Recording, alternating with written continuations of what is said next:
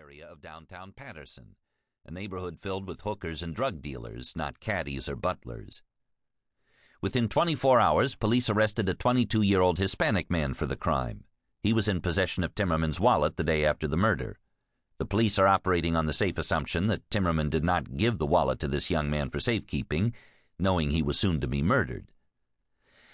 This is where I am unfortunately going to enter the picture. The accused cannot afford an attorney, so the court will appoint one for him. I have not handled pro bono work in years, but I'm on the list, and Hatchett is obviously going to stick me with this case.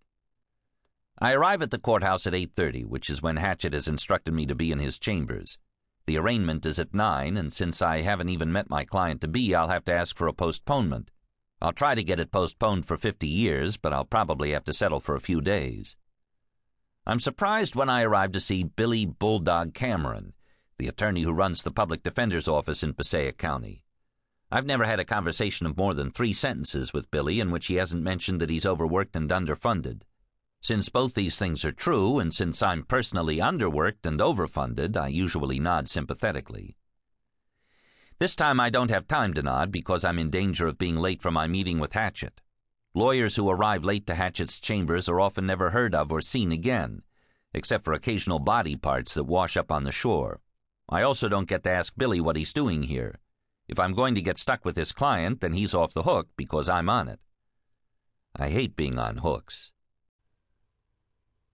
"You're late," says Hatchett, which is technically true by 35 seconds. "I'm sorry, Your Honor, there was an accident on Market Street and—" He interrupts. "You are under the impression that I want to hear a story about your morning drive?" "Probably not. For the purpose of this meeting, I will do the talking and you will do the listening, with very few exceptions."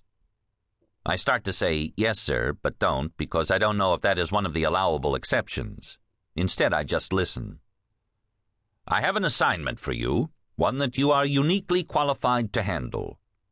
I nod, because if I cringe, it will piss him off. "Are you at all familiar with the case before me, the Timmerman murder?" "Only what I've read in the paper and seen on television." I wish I had more of a connection to the case, like if I were a cousin of the victim, or if I were one of the suspects in the case. It would disqualify me from being involved. Unfortunately, I checked my family tree and there's not a Timmerman to be found. "It would seem to be a straightforward murder case, if such a thing existed," he says, and then chuckles, so I assume that what he said passes in Hatchet land for a joke. "But the victim was a prominent man of great wealth." I nod again. It's sort of nice being in a conversation in which I have no responsibilities. "I'm told that you haven't taken any pro bono work in over 2 years. Another nod from me. "I assume you're ready and willing to fulfill your civic responsibilities now?" he asks. "You may speak." I have to clear my throat from lack of use before responding. "Actually, Your Honor, my schedule is such that a murder case wouldn't really—" He interrupts again. "Who said anything about you participating in a murder case?" "Well, I thought—" "A lawyer thinking. Now that's a novel concept. You are not being assigned to represent the accused. The public defender's office is handling that." Relief and confusion are fighting for a dominant position in my mind, and I'm actually surprised that confusion is winning. "Then why am I here?" "I've been asked to handle a related matter that is technically before Judge Parker in the probate court. He has taken ill, and I said I would do it because of my unfortunate familiarity with you. Are you aware that the victim was very much involved with show dogs?" "No," I say. While I rescue dogs, I have little or no knowledge of dog shows or breeders. "Well, he was, and he had a 7-month-old, apparently a descendant of a champion that his widow and son are fighting over. The animal was not included in the will." This may not be so bad. "So, because of my experience with dogs, you want me to help adjudicate it?" "In a manner of speaking." "Glad to help, Your Honor. Civic responsibility is my middle name."